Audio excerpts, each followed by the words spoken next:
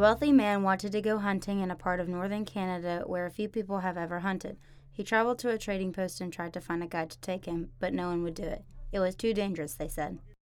Finally, he found an Indian who needed money badly, and he agreed to take him. The Indian's name was Defago. They made a camp in the snow near a large frozen lake. For 3 days they hunted, but they had nothing to show for it. The third night a windstorm came up. They lay their tent listening to the wind howling and the trees whipping back and forth. To see the storm better, the hunter opened the tent flap. What he saw startled him. There wasn't a breath of air stirring, and the trees were standing perfectly still, yet he could hear the wind howling. And the more he listened, the more it sounded as if it were calling Defago's name. I must be losing my mind, the hunter thought.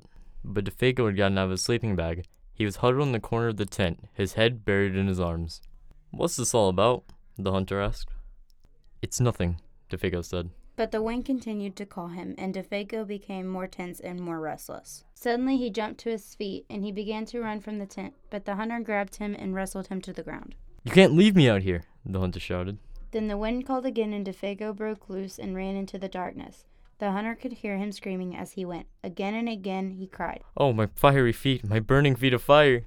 Then his voice faded away, and the wind died down. At daybreak, the hunter followed Defago's tracks in the snow. They went through the woods, down toward the lake, then out onto the ice. But soon he noticed something strange. The steps Defago had taken got longer and longer. They were so long, no human being could have taken them. It was as if something had helped him to hurry away. The hunter followed the tracks out to the middle of the lake, but there they disappeared. At first he thought that Defago had fallen through the ice, but there wasn't any hole. Then he thought that something had pulled him off the ice into the sky, but that made no sense. As he stood wondering what had happened, the wind picked up again. Soon it was howling as it had the night before. Then he heard Defago's voice. It was coming from up above, and again he heard Defago screaming, "My fiery feet! My burning feet!" But there was nothing to be seen. Now the hunter wanted to leave that place as fast as he could. He went back to camp and packed. Then he left some food for Defago, and he started out. Weeks later he reached the civilization. The following year he went back to hunt in that area again. He went to the same trading post to look for a guide. The people there could not explain what had happened to Defago that night, but they had not seen him since then. "Maybe it was the Wendigo," one of them said, and he left. "It's supposed to come with the wind. It drags you along at great speed until your feet are burned away, and more of you than that. Then it carries you into the sky and it drops you. It's just a crazy story, but that's what some of the Indians say." A few days later the hunter was at the trading post again. An Indian came in and sat by the fire.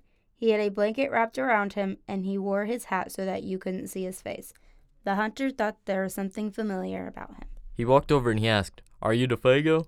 The Indian didn't answer. "Do you know anything about him?" No answer. He began to wonder if something was wrong, if the man needed help, but he couldn't see his face. "Are you all right?" he asked.